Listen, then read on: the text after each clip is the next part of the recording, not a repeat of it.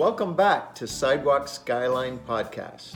I'm your host, Kevin Rogers, and since January 1st, 2020, we've been moving around the country to explore faith at work in Canadian cities. I hope that you find our content inspiring as you discover just how many people there are in our urban centers doing some truly inspiring things. Hey, you can help us grow by going to Apple Podcasts or wherever you download your podcasts and leave us a review. Did you know that when you leave reviews on podcasts, that the algorithms work in such a way that it raises the visibility of that podcast in people's searches? And I don't know of too many podcasts in Canada that specifically focus on urban ministry. So you can help us increase that platform. It's my hope that as we do these podcasts, there will be listeners that will connect with our guests and maybe get inspired to engage in and support urban ministry in their cities. I know that for myself, my life was greatly moved and inspired by other Canadians doing gospel work in cities.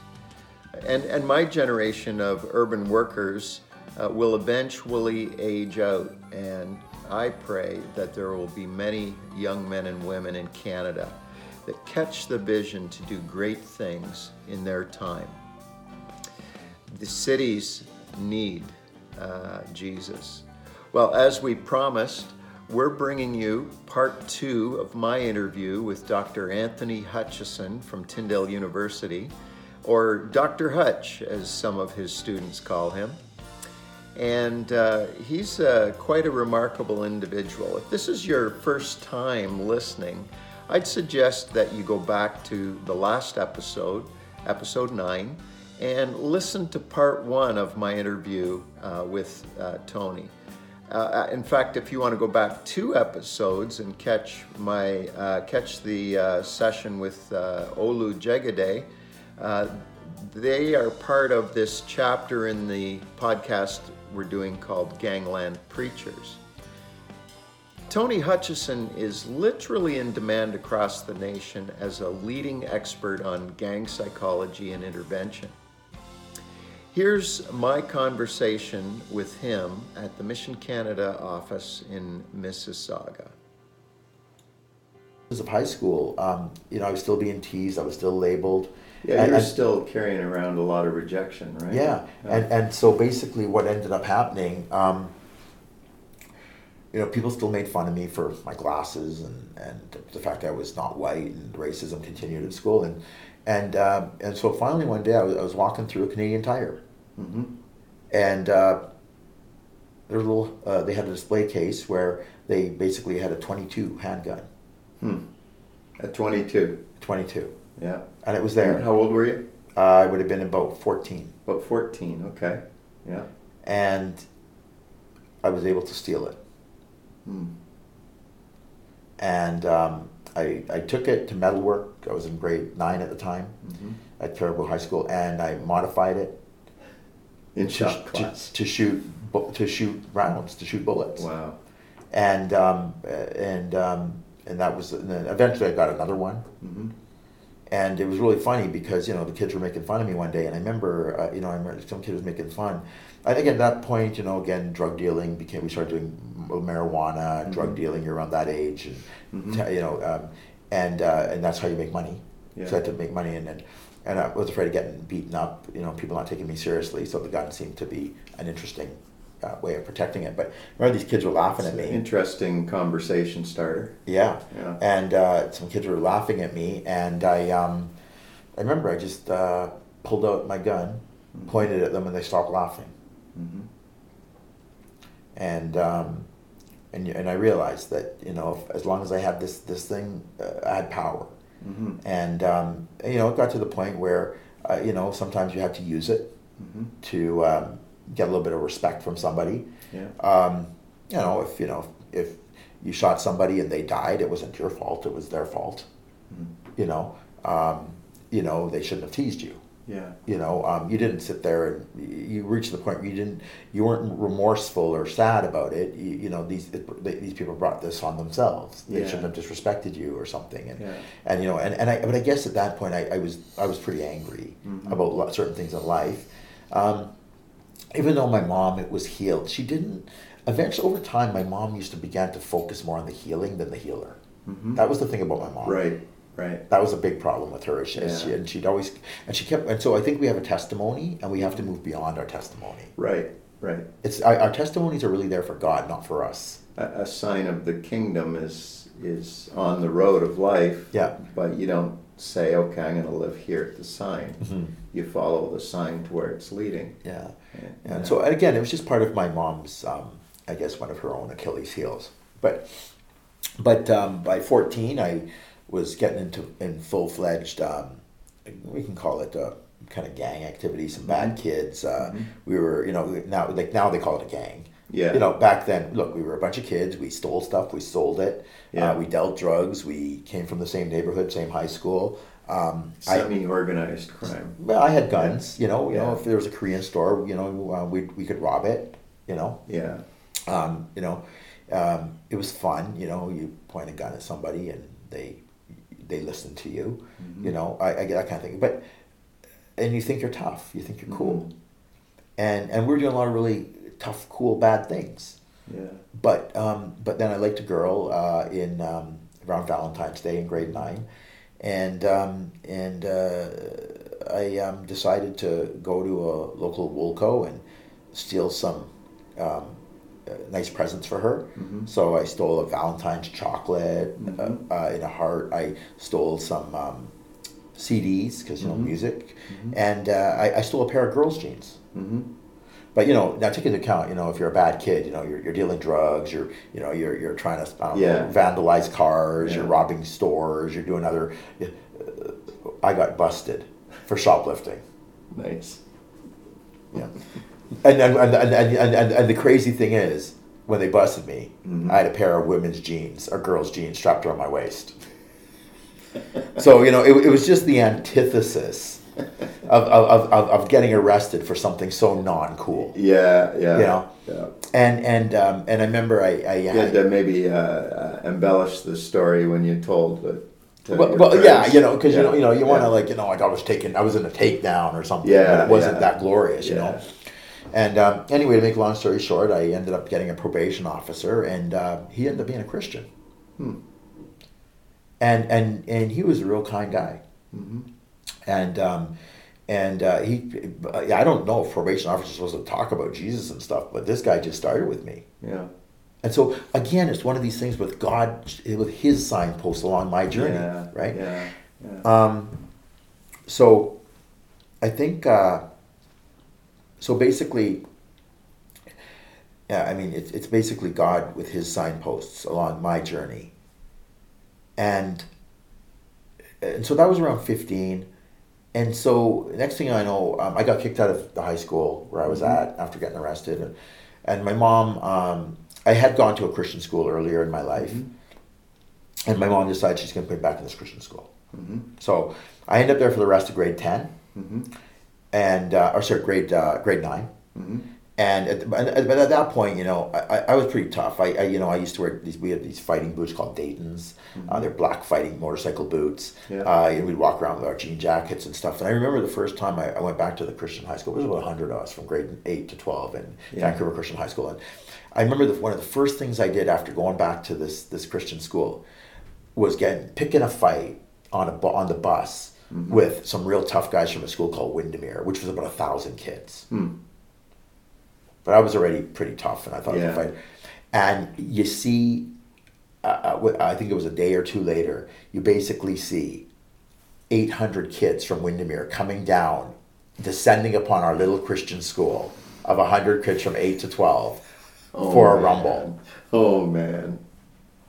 And I remember being. You were an influence. I was an influence, I remember being in the bathroom, wrapping up my hands to fight, putting on my fighting boots, getting my chains ready. Yeah. You know, in the Christian schools, like, why did we let this kid in?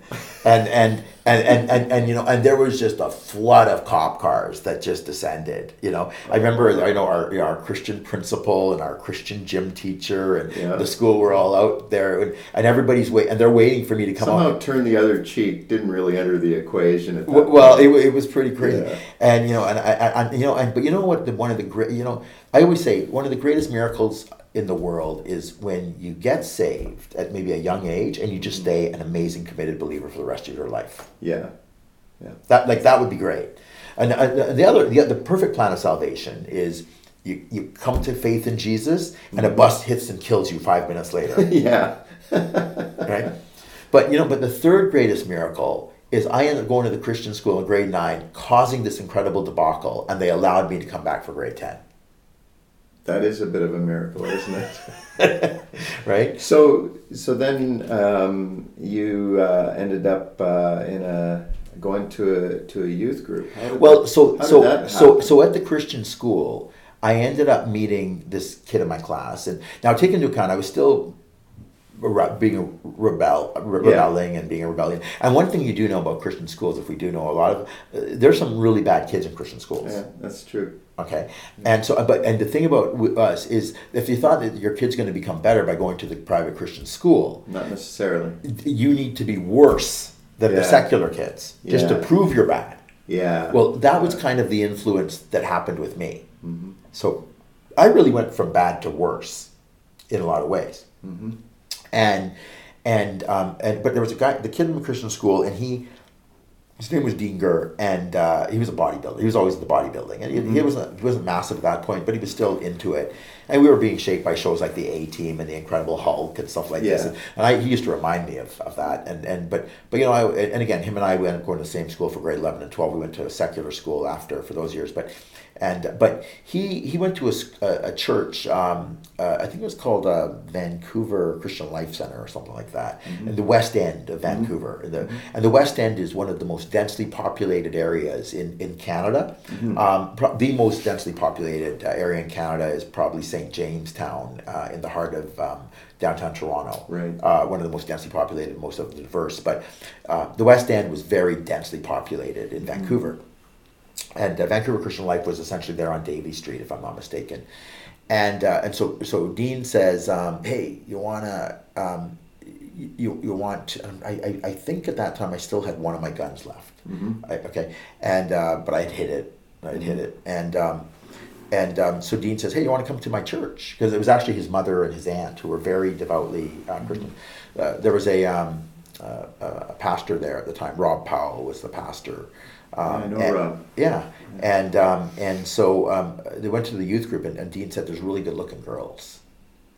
You know, so I was like 16 at the time, and you know that's a draw, you know, for a young rebellious kid, and so when I got even a draw for meek and mild kids. Yeah, and so we showed up there, and while we were there, I noticed the music. Always loved music. You know, I always loved music. Music and television were things that raised me. And I remember the worship band was so phenomenal. And there was this guy playing guitar. The drummer was killer, and there's a guy playing the guitar was phenomenal. And I was just like, wow. So I remember going up to this guy and wanted to talk to him about his guitar playing, and his name was Brian Turco, and I got to know him over time. And you know, initially my thing with him is I wanted to learn how to play guitar or something. I wanted to be cool like him, you know. But you know, the more I wanted to be cool from him, the more he talked to me about Jesus. And I was getting really ticked because I was like, you know, like I'm not here to learn about Jesus, man. I want to learn how to play guitar. I want to get girls and things like this. And I remember he said, you know, if you learn to play guitar and stuff, you'll get girls. But he said, but you got to get Jesus first, because you can't just have any girl. You got to get the right girl. You got to get the girl God wants you to have and stuff. I said, dude, you're making this complicated. And I remember at one point, you know, I still had my gun, and I decided, you know what, I want to shoot him in the head. You know, and I remember being really mouthy at him, and we were taking the bus one day, and he was about 8 years older than me, so I was being about 15, so he's about 23 at the time. Yeah. And I remember being really mouthy at him and disrespectful, and I'm like, you know, I could shoot you. He's like, yeah, you think you're so tough. He goes, yeah, if you shot me, I died, I'd go to heaven. I know where I'm going. And I'm like, okay, well, I don't want to do him any favors, so I'm not going to shoot him. You know? So I'm like, okay, well, now what do I do? So I figured, you know, look, so he agreed that he said, look, I got a bunch of friends who are musicians. I live in this house of musicians. Why don't you, you know, if you don't behave yourself, yeah, you know, I'll come and I'll introduce you. Mm-hmm. Well, you know, I didn't realize he lived with a house full of musicians who were playing with some really big names at the time. Mm-hmm. Paul Jans, Skywalk, you know, there was Derek Mason from Derek Mason All-Star Blues Band. There were like serious musicians, studio musicians, very respected. Mm-hmm. I didn't know they were all born-again Christians. Wow. You know, like they had started this little movement in this house. Mike Root was a drummer. He played for a band called Thor, and then he ended up playing again for Paul Jans and stuff. And I was like, and they began mentoring me. Mm-hmm. You know, they began spending time with this rebellious 16-year-old kid, and I began learning songwriting, music production, music from these guys, and I began taking that back to high school. Mm. And I remember we started meeting other musicians in school and started jamming with them, and then people began respecting me for my musical abilities. Mm. First time I ever got respect or acceptance. Wow. You know, and next thing you know, I started creating bands with my friends. Some of my friends, friends at church, friends outside of church. And I got really good. I got good on guitar. I got great, became a really decent little songwriter. And I'm being mentored by these guys. And all of a sudden, people are like, I was getting more affirmation and acknowledgement from my musical giftings than I've ever had in my life for anything. Wow. And it was, of course, you know, in school, they began calling me Jimi Hendrix. Yeah, because you were a brown guy, playing the yeah. guitar. But you know, but it was a lot better than the other nickname I was being called, which was Abdul. Oh yeah. You know, and when I was in grade 8, you know, and so forth. So I ended up but you know, part of the problem in our society is we don't take the giftings of a lot of young people and allow them to flourish. No. And I encountered a plethora of resistance in terms of my musical development from the number one source, my mother. Mm. You know, why are you playing that stupid guitar? Yeah. You know, I mean, she didn't mind me getting some basic lessons, but she didn't want it consuming me and things like this. And again, the only positive activity you had in your life maybe at that point, and she didn't catch it. No. Mind you, the church picked up on it. I began getting mentored by people in church from the music. They gave me opportunities to play music in church. I began playing in the band with Pentecostal Assemblies of Canada. I was still growing up in the PAOC. And I began playing at these, I can't remember what they're called now, but we'd have like 2,000-3,000 kids show up. Yeah. At these, now they don't have those. Youth conventions. Youth conventions. Yeah. And my bands would play. We still have those things going on. Yeah. And so I would be playing at those things with my bands and stuff. And at that time, you know, I got into Christian music a little bit. You know, got shaped by Larry Norman and Randy Stonehill and these kind of guys. And so it was very organic. I didn't have this powerful come to Jesus kind of thing. Yeah. But it was a transitional thing where I just was influenced to be cool. And I remember just taking my guns one day and just throwing them into the Fraser River. You know, you'd always go, it was funny, it was back and forth thing. Every Sunday evening we'd have these Sunday evening church services. We'd go up to the altar, ask for forgiveness, and then we'd become little turds for the rest of the week. Yep. And there was this cycle that went on, but you know, but the influence of Brian Turco, and you know, the funny thing I got to say, Brian Turco at one point, he was an incredible. First of all, he's an incredible singer, incredible guitar player, and he could play some other instruments as well, and he actually was opening for a very famous Canadian band in the 80s by the name of Saga, which were out of Hamilton. Saga, and he was going to a concert where he's going to play, and there was a blackout moment for him, and he ended up on his face on the pavement, lost consciousness or something, and I guess he had a come to Jesus experience, and he walked away from a flourishing music career.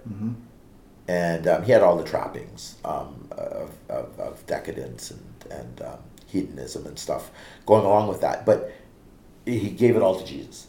And he just decided he wanted to become a volunteer youth worker with Vancouver Christian Life in the West End, you know. And Rob Powell became one of his mentors as his pastor and stuff. And so, but Turco lived in East Vancouver, and the church was in West Van, about 10 kilometers. Well, Brian never had any money for bus fare. The guy didn't have money to pay for socks. He would wear bare feet in his running shoes. Yeah. And he would jog from the East End to the West Vancouver to go to church to volunteer with us. Ungrateful, rebellious little turds. Yeah, as a youth leader. Yeah. And and then I told you how we wanted to treat him at one point. And so the heart of this guy was phenomenal. And what the difference he made was incredible. That triggered something in you, didn't it? It did. It just it showed me like this guy will give up his life for this kid. Yeah. Greater love have no man than they give up their life. Yeah. God talking about Jesus. But here's Brian just modeling that in a practical, lived way in urban Vancouver. Right? And just and so I was like, wow, what this guy's doing for me. And again, he'd jog, his feet would bleed, Again, phenomenal guitar player. Later in life, God blessed him and his wife. He ended up with a beautiful wife, and with a flourishing business, and Milano's Coffee, in Vancouver, and this guy who was living in poverty, trying to volunteer, trying to help street kids, but along the journey he got plagued with rheumatoid arthritis. His feet suffered, his hands have suffered. It's interesting. That's a miracle that he can play still as well as he can, even with his hands subject. The same hands that he used to build Milano's, grinding the coffee beans and stuff and making them internationally successful, renowned beans. But again, and we're friends this day. 35 plus years later. Yeah. We had a few times where we were out of contact for a number of years, but again, it's just kind of God's plan. I remember in 2009, the city of Vancouver brought me back to lead up their drug prevention strategy and to prepare for the 2010 Winter Olympics. That's if that's not God's sense of humor, I don't know what is. This former kid with gun-toting drug dealer in grade 9. Now they fly you back, first class, put you up in a 5-star hotel, and you're there to help launch their city's drug prevention strategy to prepare for the world for the international presence of the Olympics. Yeah. But at that point, Vancouver Sun came and covered a story on me. There was in grade 11 and 12, there was a high school teacher that mentored me, Fred Lepkin. I was functionally literate for most of my school years. The school gave up on me. I couldn't read, write, do anything properly in school. I wasn't that great. And the word you'd use is functionally literate. I knew the kind of rudiments. I didn't know how to work them properly. I didn't know how to make them really. So I would break all the rules. I didn't know the sequence of how things fit. Right. And so in grade 11.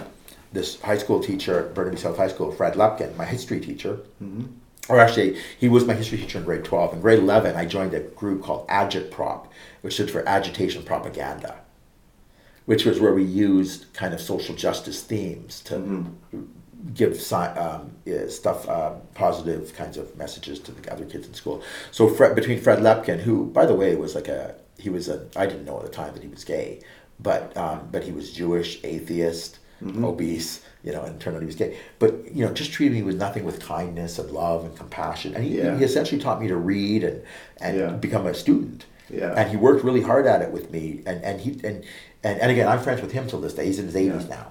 And so here, on the one hand, I had this evangelical, born-again, former rock star Christian. And on the other hand, I had this other guy. And it just goes to show you that God can use, the just and the unjust. Yeah. He can use anybody. I think, I think about Paul says, you've got 10,000 instructors, but you've got one Father. I'm your Father in the faith, and I think that for a lot of us, we can look back on our school years, whether they were positive or negative, and there'll be one or two, maybe three teachers it just kind of stood out above the pack, and Yeah. you knew that something was being imparted to you. Yeah. For me, it was my English teacher in grade 11, Mr. Alexander. Yeah. And I fell in love with words. Yeah. You know, and I can think of some other teachers that you know weren't so kind and weren't so influential in a good way. But so at this point in 14 to 18, you're coming to Jesus. You're starting to have new positive influences in your life. Things are looking hopeful for you. Well, I'm going to tell you one thing that happened, and again, I mean, Fred was at school, Brian was in the community. I'm going to be honest, I experienced a lot of racism at church as well. Yeah, I believe that. Okay, Yeah. and that was tough, and so the racism was in the church, it was at school. But there was this one guy, and it's interesting. You actually remind me a lot of him. You have the same disposition, and you even kind of look like this guy. Oh. And his name was Norm Fuller. But I don't want anything bad to happen to you. But I'm gonna tell you what happened. I'm gonna tell you what happened. Maybe I'm his evil twin. Maybe you could. No, he was a beautiful man, and Norm. We ended up going to summer camp with the church PAOC at Western Pentecostal Bible College, and I remember waking up one night, and here's Norm praying and prophesying over me. Wow. While you were sleeping? While I was sleeping. Wow. And I woke up, and this was when I think I would have been about 16 or 17. I don't remember. It was around that time. It was as I was still on the, going back and forth, walking two worlds, living in two worlds. Yeah. And Norm was praying over me and prophesying over me, had similar hair to you, a similar beard, but not without the gray. And it's all brown. And he, I remember just being filled with the power of the Holy Spirit. Wow. And I was like, wow, this is so powerful. And I remember leaving camp that year, and I was just like, I felt like that's when I felt like so close to God. I just like, this is powerful. And I think that's when your heart was captured? My heart was captured. Yeah. But then what happened is we went back to church, and I remember just forgiving the guys at church who were still being mean to me, and and stuff. And we played floor hockey. We had a gym in our church, and we played floor hockey and stuff. And I remember Norm played the game. I don't remember if I played at that game, and that was a Sunday. It was about a week and a half after this experience and stuff. And I remember being really close to God for about maybe a couple of weeks, and then the news hit. Norm was riding his motorcycle to work in the rain, and he just had a baby with his wife. His wife, a beautiful young wife, and a beautiful little baby, and he got hit by one car, bounced off it, went flying into another car, went flying, and got run over by a third car. Oh. And I remember getting really angry at God. Yeah. So here's filled with the Holy Spirit. Yeah. And then going from that to being really angry. Yeah. Like, how could you have done this to this guy who you just brought into my life, who was one of the first, incredible person influence. And I remember being so broken. And it's a brokenness that kind of I've carried for the rest of my life. I mean, I understand things happen sometimes. Yeah. And remember, it goes back to the whole thing, well, maybe that's not a bad plan, You're so close to God, just take it out and you go right to heaven. So, but I saw the tragedy of his little wife and his baby, and so I remember getting that just destroying me. Yeah. And so so again, so that being said, I went to grade 11, 12, go to Burnaby Secondary School, high school, just Burnaby South Secondary School for grade 11, 12 year. Dean went there with me too. It was interesting. By grade 11. I think I ended up in a Christian club because my biology teacher, biology they're supposed to teach you evolution. Yeah. My biology teacher was a Christian. Yeah. Mr. Canwisher. And then there was another teacher, Mr. Davies, and so there were these high school teachers that had this Christian club. I think I don't even know if they allow Christian clubs in high schools anymore, but they should. Yeah. Because I'll tell you, that Christian club made a huge difference for me. Yeah. And because if it wasn't for that those Christian clubs in the high school, I probably would have gone hardcore back into the drugs and everything else. Yeah. Because the temptations were that bad, and I did Right. start hanging out with some pretty bad kids in grade 11. So there's a transition that came around 1819 when, Grade 11, yeah. yeah, when you ended up moving to Toronto. Well, after high school, Yeah. I had all these incredible, and I was functionally literate till about grade 11. Mm-hmm. And like I said, there was this hyper-focused kind of whatever method he used that got me to memorize. I started learning to memorize things. I didn't understand it. Mm-hmm. So when it came to math, I memorized. When it came to English, I memorized. When it came to social studies, I memorized. I didn't know how to read per se. I just memorized words. Mm. And I didn't know how to do the math. I just memorized the equations. Right. So it became and so I remember Fred Lepkin at the time saying, "Your memory is incredibly powerful," which was interesting because my father was renowned for his memory. Wow. My father had memorized the I think the Oxford Dictionary. He knew every single word, and he learned it over his lifetime. Like, so he would memorize 5 words a day. Yeah. And and my dad used to walk around speaking this impeccable British accent, for a lot of his life, Yeah. And he memorized. So maybe it was something passed on. My mom had well, no, I think my mom's memory wasn't as good. But anyway, but my dad's memory was just incredible. Except the alcohol abuse kind of degenerated it over time. So yeah, and that's what and that is basically what became my. The way I ended up learning was because of my ability to memorize stuff. Yeah. Not that I understood phonics or understood math, or I never understood anything. I still really don't. I just memorize stuff. Yeah. And so, although my memory right now is not as good anymore, but with age, but by grade 12, here was this kid who 2 years older was barely functioning. I don't know why they were passing me in school. I ended up with a kind of a B average across the board in grade 11. Mm-hmm. Really flourished in my guitar abilities. I took guitar in school and got mentored with some other kids and started playing with bands and stuff. And then by grade 11, though, I ended up finishing one of the top history scholarship students in the province of British Columbia. And I ended up getting a scholarship to go to University of British Columbia. But, unfortunately, a lot of my friends in high school, I carried on with my music. Yeah. I got I think what happened in first year university, I got heartbroken with a girl. Right, and so that kind of really messed up my focus. Yeah. Right, and but I also ended up with some friends from high school who were engineers. And one thing about engineers is those guys can drink and never seem to get drunk and still do amazing on their exams. If you're an art student like I was, with a focus in history, you go and you try to drink with them, and you end up waking up in the fountain of the university.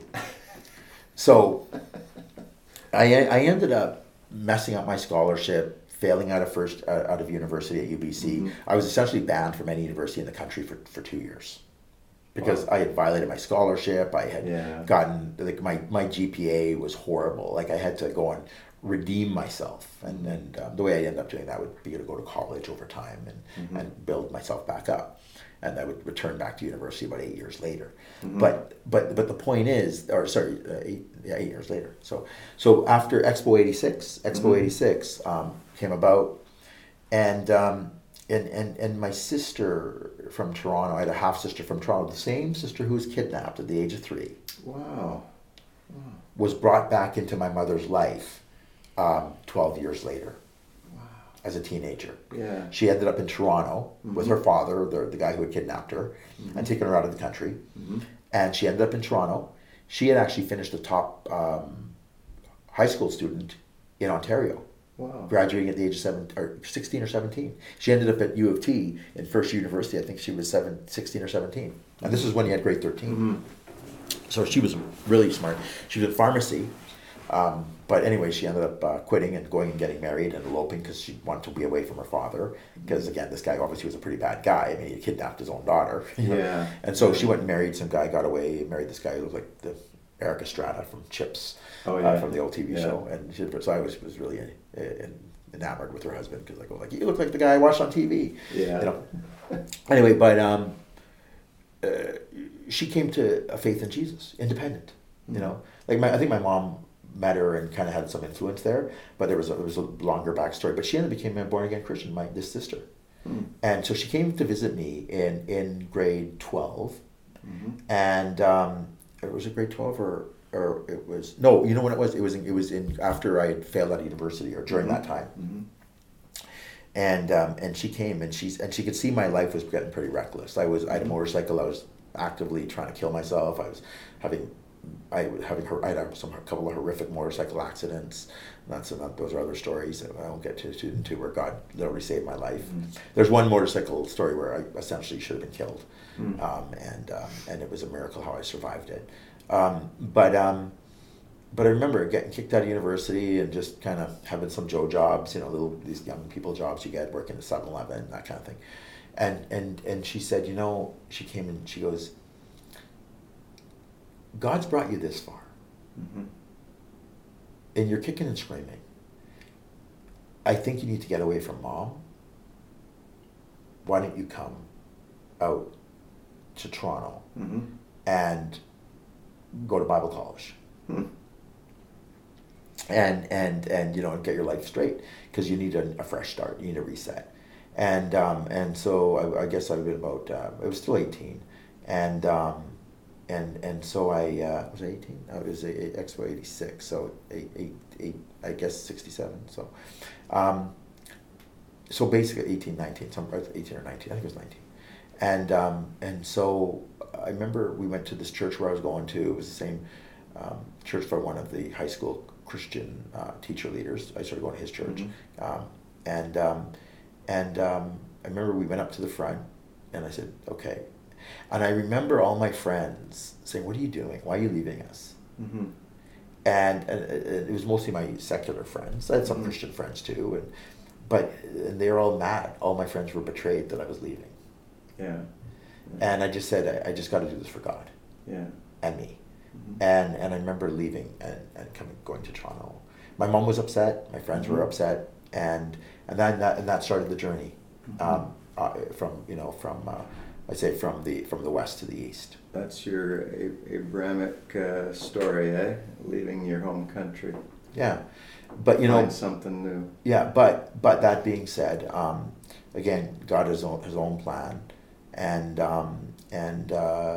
but those mentors. Brian, to this day, is still in my life. Yeah.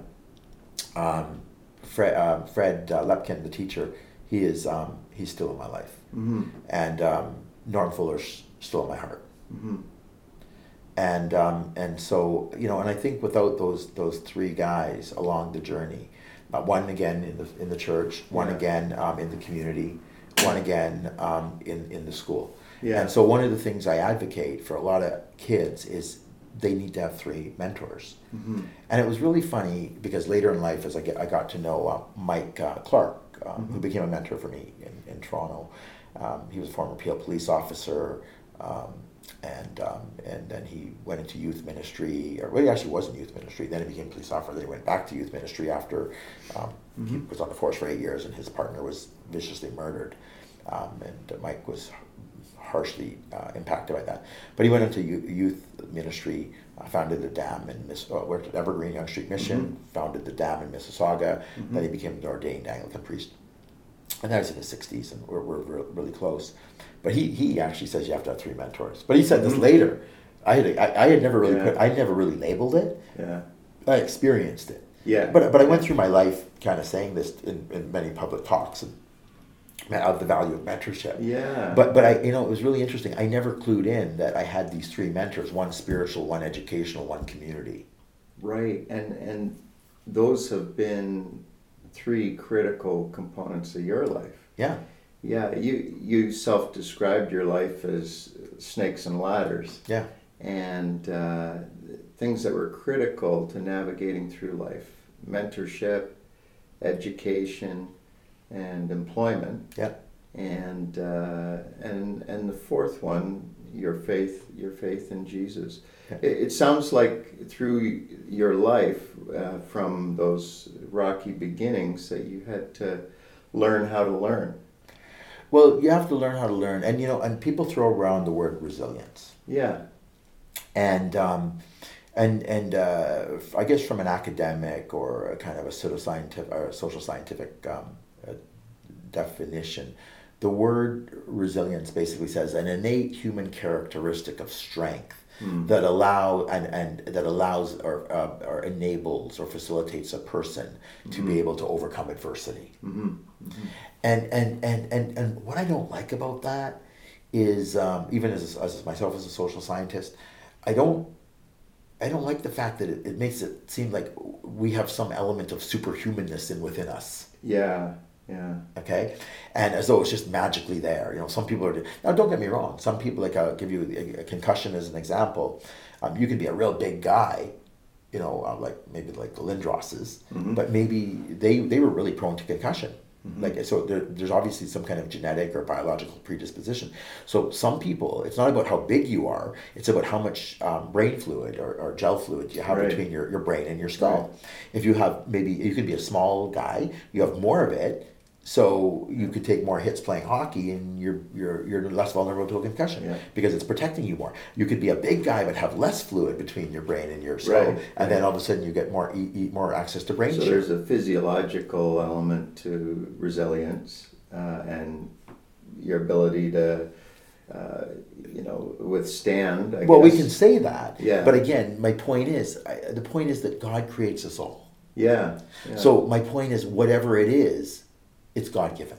Yeah. To greater or lesser degrees. And God says, just like he gives faith to greater or lesser degrees to people. Yeah. Right? Yeah. So I believe that we all have physiological predispositions and resilience. We all have a kind of, we can have this capacity. But my point is, I believe it's God-given. It's within our genetics, it's within our biological code, but it's, it's not just something innate that's born within us and it's evolutionary, is what I'm trying to say. And so I think we need to say that aspects of resilience at the end of the day are tied back to the fact we're creations of God, and sometimes we have a little bit more, sometimes we have a little bit less, and say, well, isn't that unfair of God that he might give one person less resilience than the other person? And I think the Bible answers that. It says, God gives each person that's what they need to live their life. Right. If that makes sense. And then, but you say, well, what about people who aren't born with some factor or they're born disabled in some way? Well, again, the Bible answers that. It said it's so that other people can show God's love to those people. Yeah. See? So it's not, and so like who sinned? Who sinned? Why is this person disabled? The mother, the father, or the person? No, it's so that God's glory can be revealed. Right. So I honestly believe that when there's people who are suffering a detriment or who are lacking in resilience, then it's up to the Christian community, or should be, to make intervention for those people. Right. Like Norm did for me and Brian did for me. Yeah. Right? And then God might use somebody who's outside of the faith, like to use for his purposes as well, like he did with my teacher, Fred Lepkin. So I guess this is basically, the idea isn't always about the individual, it's about the community. Yeah. And so we have to, and so now it's interesting because, later in life, I was the primary author of the Social Determinants of Health Framework for Urban Youth, which had an uptake with then the Minister of State Public Health, Dr. Carolyn Bennett, to be used as a kind of a framework to help inform these kinds of dialogues across the country and benchmarks. And one of the things that I was shaped by as I wrote the Determinants of Health Framework with my co-investigator, Dr. Carol Stewart, who was the head of child and youth work at the time at the same university where I was working. She was really influenced by a guy who actually graduated with his PhD about 2 or 3 years before me at Wilfrid Laurier, Michael Unger, who's a professor at Dalhousie, and his expertise was in resilience. But one of the things that he brought to the discussion of resilience is he said, it's not necessarily just innate. It can actually be fostered and conditioned by the environment. Yeah. The myth that things are hardwired into us. Yeah. That you actually have some adaptability and you can learn. And you can be conditioned. Yeah. And so if you look at some of my resilience, maybe a lot of it may have been fostered by just these small. And one thing we also know is interventions don't have to be big to make a difference. They can be little. Yeah. So it's that old Like a guy who's praying over your sleeping body, yeah, and it had a profound influence. on you. You know, Yeah. you can if you change the direction, you're leaving the port of New York to go to London, but you change your setting 1 degree to the south. You'll end up in a completely different place. Right. That's right. You know, That's right. and yeah. you know, there's other little things. You know, an ounce of prevention is better than the pound of cure. So Yeah. so for me, and again, I've had my own experiences where I've just done something innocuous, write a reference letter to get a kid into a certain program.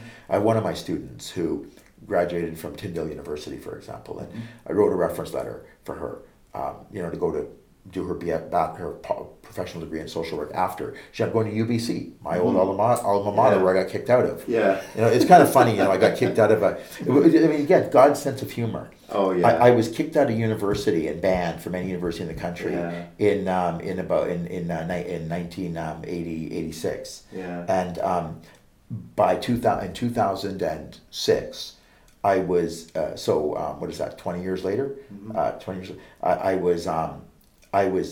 I was featured on the front cover of Okufa magazine, which is the Ontario Confederation of University Faculty Associations, which represents all the faculties in Ontario Yeah. of like 14,000 professors. Yeah. And I was named one of the top 3 professors in Ontario under the age of 40.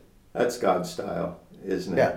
Take the least likely. Yeah. And say, oh, I'll use that one. Yeah. Yeah. It's like, and again, my mom always had this line, God has a sense of humor. Yeah. And so I don't take it as this sign of, you know, pride I just say it's like, it's hilarious. Yeah. And so anyway, to make a long story short, I you know, my life has never been perfect, and it Yeah. continues even to not be perfect till this day. Yeah. You know, I'm a product of God's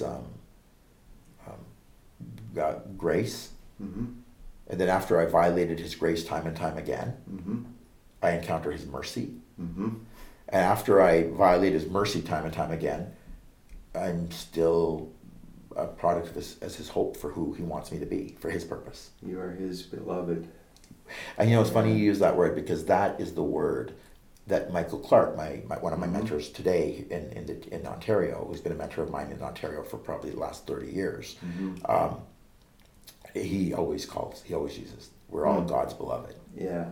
Yeah. And he calls us his beloved. Well, Anthony, I want to thank you so much for opening up your heart and letting it come out your mouth today. You say many things that give us a lot to think about when it comes to, you know, God's power to change a life, but also you know, I think for Christians who are listening to the podcast, to maybe sometimes reframe how they think towards people that others might say, oh, they're write-offs.